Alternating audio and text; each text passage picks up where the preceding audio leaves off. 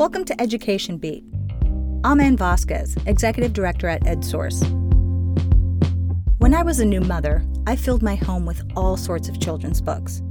Long before my now 16-year-old and 11-year-old could read, I was reading to them, in the morning, while they snacked, and always before bedtime. I can still remember passages from one of our favorites. White as the moon, shining bright, sees an owl in the night. Brown as the owl with steely stare, sees a fox standing there. I even added animal noises for dramatic effect. Studies have shown that just the mere presence of books at home can help foster learning.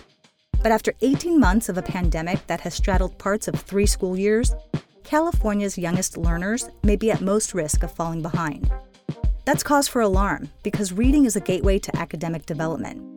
It's a key that unlocks other doors as students make their way through later grades. Time is not on our side. The earlier the better, experts say, to lay the foundation of strong literacy. Here is this week's Education Beat with host Zadie Stavely. Sina Hawley used to drive a school bus in Berkeley, and some of her routes took her through the city's lower-income neighborhoods. And I just kept meeting kids who didn't have books, which I knew because I was giving away books on the bus, which leads to conversations. Sina is also a former teacher. She had lots of books at home from her days in the classroom, so she started bringing them with her on the bus.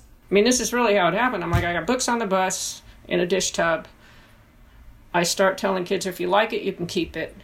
Because I'm like, why am I storing these books? They're 3rd grade, 4th grade books, 5th grade books. I don't want to teach that grade anymore, I just kept bringing them out of storage and filling up the box.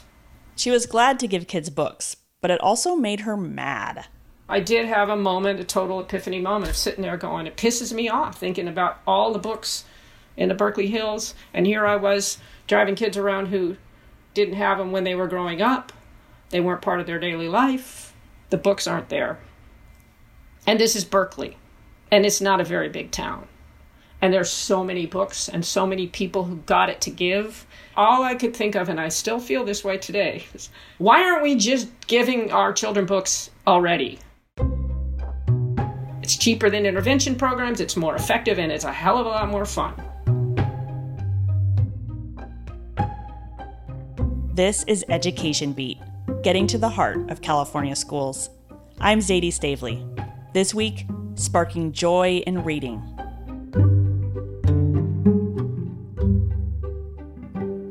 Sina Hawley was mad that in Berkeley's wealthy neighborhoods, kids' books were abundant, while just a few miles away, there were kids with none. She knew that handing out books from her bus wasn't going to solve the problem. She needed a way to get books in the hands of many more kids. You're giving this one book to this one child, the parents happy, the teachers are happy, blah, blah, blah. But that's not how you change a system. It's like, okay, if you go into a community and nobody has clean water to drink in their homes, so you start bringing them bottled water. That one family or that's 5 families you serve, they're going to be more healthy. But you're not really changing anything. What Sina thinks really needs to happen is a book service, like water, free for everyone, and it just arrives at your house. I actually started researching how to develop a book delivery system that will deliver no fewer than 12 books a year to children in the lowest income zip codes. So Sina founded the nonprofit Berkeley Baby Book Project. The organization distributed books to kids from birth to 5 years old in order to close the book disparity Sina had noticed on her bus route. Sina was featured in a recent article by EdSource reporter Karen D'Souza that looked at the literacy gap and how the pandemic has made it worse. Karen, it's really good to have you here. Thanks so much. It's great to be here. Karen, why is it important that kids have lots of reading and language in their lives at a really young age? Well, what I think is really interesting is so many of us grow up with books and bedtime stories really being a part of our routine that we don't even think about. As a little kid, you know you're going to get your bedtime story before you go to bed. And what's happening is unconsciously that's kind of setting up a ritual in your life where studies have shown little kids who snuggle with their parents and have books read to them actually associate the books with happy, warm, safe feelings. And it makes them think they like reading before they even know what that is. And that motivation, that positive association with reading really helps them learn to read later on. And so how big of a problem is the literacy gap where some kids are really not learning how to read? The literacy gap is a huge problem, and it actually is pre-existing to the pandemic, but a lot of researchers fear it's gotten much worse. Many children are reading well by kindergarten and first grade, and others aren't. And the thing is, there's actually kind of an alarm clock going, and if you can't read well at grade level or better by about third grade, it's very hard to catch up. At that point, there's lots of word problems and reading comprehension, and if you don't have the literacy skills down, you can't progress to anything else. And with a pandemic, that gap grew larger? Yes. Actually, what's interesting is for some children, being stuck at home actually made them read more and might have helped their literacy skills. But on the other side of the page, some children were spending so much time on Zoom, playing a lot of video games, watching TV, and really did less reading.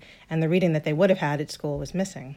I know my kids got on screens a lot more than usual just because I was having to work and be with them and help them with school.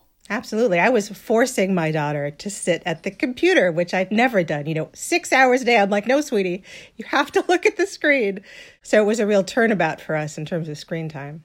What does the research say about how the pandemic affected literacy? I know there was some research from Policy Analysis for California Education, also known as PACE. It's at Stanford University.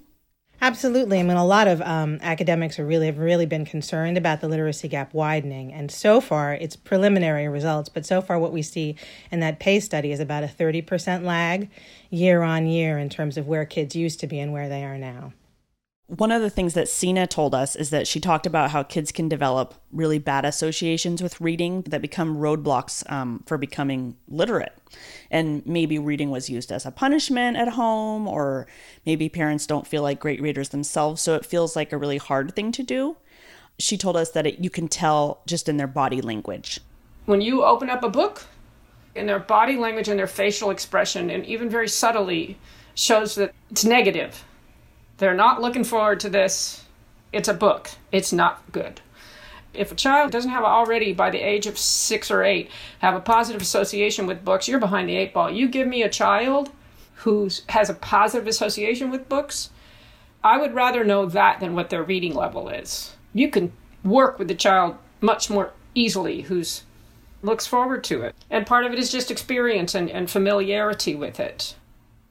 Karen, what did you hear about how teachers or parents can change this negative association that some kids have with reading? Well, I think the easiest thing is to start early and make it fun at home before they even get to school. Sometimes at school there are, assessments and reading logs and a certain amount of bureaucratic processing of reading that makes it seem like a chore instead of something you love to do. So it's helpful if the child goes in thinking of it as something they like.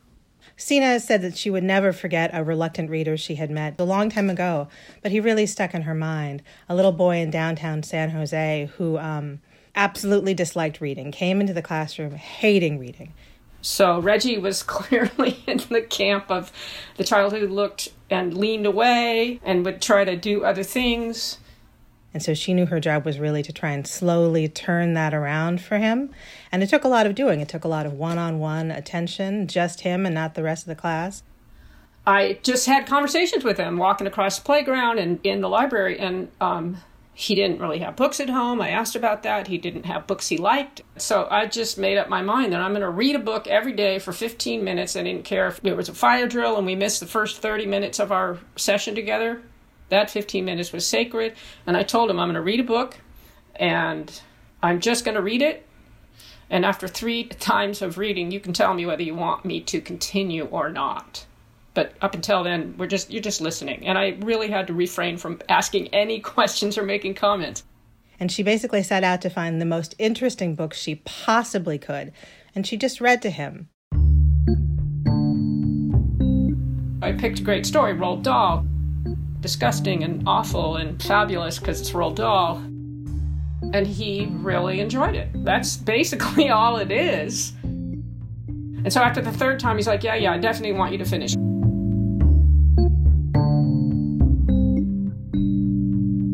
And she took all the pressure off him. There was no, you have to sound this out, or let's talk about this, or do you know what that word is? He just got to sit there and have the magic of storytelling happen to him. And it took a while, but eventually it worked.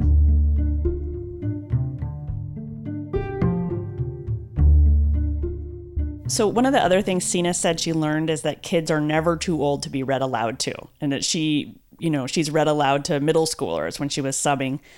So just having experiences with books around helps kids learn to read. Is that in line with what you found in your reporting, Karen? Absolutely. I think a lot of what I found is the joy of reading really being the motivating factor, whether it is learning to read originally or later on, plowing through really difficult things where you actually have to work at it. If you have that seed of joy planted, it's much easier to keep plowing ahead. So with the concerns that the pandemic hurt young children with their literacy skills, what are teachers and schools doing about it? I think mostly the idea right now is to take the pressure off and really kind of connect with the kids emotionally and share reading as something that we can all enjoy together. The best part of class for most children is the story time when the teacher reads to them. And I think that certainly continues later on. I know with my daughter, we read books to her that are way too challenging for her. So it's nothing she could read on her own, and we just keep it going. And we're hoping to keep it going for as long as she lets us. That's really interesting because one of the things that I've heard from teachers and also advocates for like English learners is that they're worried that there will be too much focus in school on, catching up and just focusing on skill building or focusing on learning how the letters sound. Like if a second grader comes into class and the teacher realizes that the second grader doesn't actually know how all the letters sound, that they might focus too much on sounds, which of course they have to do, but then not on the reading and texts and understanding language that they need in order to move forward. Absolutely. I think it's a really fine line between building the skills and just sharing a love for something. But at least in my mind, and I think certainly Sina's belief, is that the love for it has to come first. If you're just learning abstract skills, it seems pointless. It really just seems like something you learn for school that you'll never use again. And that makes them not pay as much attention to it. Do you think that the pandemic taught us anything or taught teachers anything about reading? Does anything positive come from it?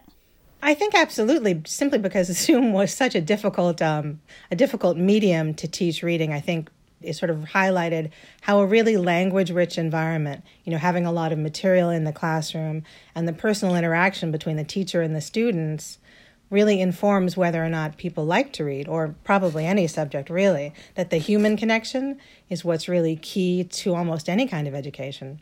So here's what Sina Hawley said about what the pandemic teaches us. The pandemic, in my mind, just highlighted that we need to be giving our parents resources they can use every day in their home.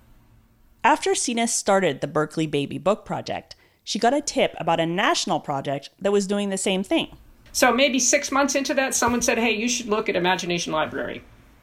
And it was a pivotal moment. I mean, I read the website and I was like, pachoo, that's it. I dropped everything else. I'm going to be an affiliate. Because it's efficient. It's totally efficient and it's high quality and all that. So Sina joined, making the Berkeley Baby Book Project an affiliate. Imagination Library had the additional appeal of being founded by Dolly Parton, who, as it turns out, also goes by the Book Lady. Well, hello again. It's Dolly, the Book Lady. I'm going to read you a story. It's called Violet the Pilot. As part of her work with Imagination Library, Dolly Parton publishes a YouTube show called Good Night with Dolly, in which she reads children's stories. Here's a snippet. Everyone in town knew that Violet Van Winkle was a little different. For starters, she and her parents lived in an odd-looking house next to the junkyard her father managed.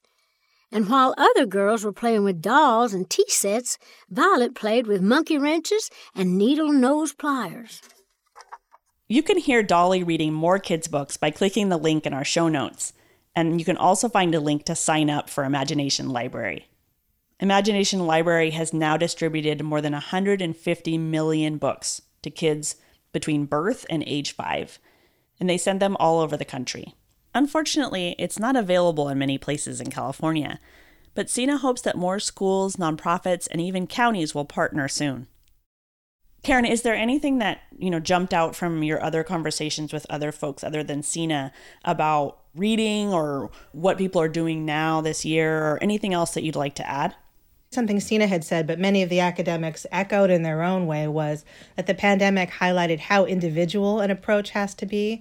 Every child is differently motivated. Some children really shouldn't be made to use a reading log. It'll discourage them to read. Other children really need a reading log and maybe stickers or rewards at the end of the week.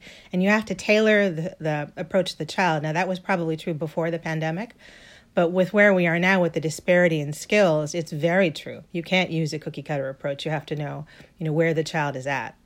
For parents listening, Sina Hawley has some tips. She says part of reading has to be just for pleasure, no strings attached. That means not giving or withholding allowance because a kid read or didn't read, or making kids read for a set amount of time. She uses the word book sharing time instead of reading, because with really little kids, the kids aren't really reading. And she said some parents have a lot of anxiety about reading. I did a lot of events when I first started the book project, and I had a few parents who lived near the park where we did events who would come regularly. And one finally told me she felt like, and she had a 2-year-old, she said, I don't think I can help him because I don't know how to read. So, I opened a book and I'm like, well, you know how to read things like stop signs, right? So first of all, you do know how to read basic words, and that's all you need. And the other thing is you just open the book and you talk about the colors and the shapes and you babble. If it's a baby, you babble. Parents of really young children need to know it's not about teaching them to read. It's about sharing the experience of sounds and colors and shapes. And that's the roots of literacy right there. Karen, what tips do you think are important for parents to know about helping their kids learn to read or read better? I think something that I was reminded of doing the story. Well, we always read to Daphne, but sometimes it was hard to keep reading the same story over and over and over. And it was interesting to learn how cognitively important that is for children, to sort of know where a beloved story is going to go and be able to lose themselves in it. And it's kind of reinforced that to me. Like, it's okay to keep reading that same story 1,000 times in a row. Or during the pandemic in particular, Daphne went on laps through the Harry Potter canon to the point where we were all like, wow, I wonder if he'll ever read anything else. And it was interesting learning that that's actually something that even adults have been doing during the pandemic, going back to the stories that give us comfort. And that's actually one of the points of literature, one of the essential purposes of it, is helping us ground ourselves in a chaotic universe. So if your child needs a particular book over and over, go for it. Oh, that's really interesting. So I have a 12-year-old and I also have a 4-year-old. And so obviously the 4-year-old doesn't know how to read yet, but she's at the stage where she grabs books and she asks us to read them. And then sometimes after 1 time or 2 times reading it, she'll grab the book and she'll open it and she'll just start reading it to us, quote unquote. So she looks through the book, she turns the pages and she tells us what's happening in the book. Sometimes it's like word for word what she remembers saying. Most of the time it has a little bit of that and a little bit of whatever she sees in the pictures. And I love it. It's fun. But also I know, because my parents were both school teachers, that that's the beginning of reading, because kids know how to move the book. They know how to turn the pages. They know that there's a story involved. And also just getting excited about knowing how to read. Absolutely. Maybe she's an author. I mean, I think that's kind of what books are about, is learning how to tell a story and what stories are. And that's actually something that I wanted to mention too, is that if you don't have books at home, you can always tell stories and, sing. There are other ways to improve language and reading skills and literacy skills even without books. You can write your own stories. And absolutely. When I was little, my grandmother, she's from India, that's what they did. They didn't have television. The old people told stories every night after dinner. And it was wonderful, because actually it's some of the only things I know about India are those stories from my grandmother. Thank you for listening to this week's episode of Education Beat, Getting to the Heart of California Schools, a production of EdSource. Our producer is Kobe McDonald. Special thanks this week to Dolly Parton, the book lady, Sina Hawley, Karen D'Souza, and our director, Ann Vasquez. Also, a big shout out to all the parents reading to their kids or just making up stories. Our theme music is from Blue Dot Sessions. This episode was brought to you by the Heising Simons Foundation and the S.H. Cowell Foundation. I am Zadie Stavely. Join me next week, and don't forget to subscribe.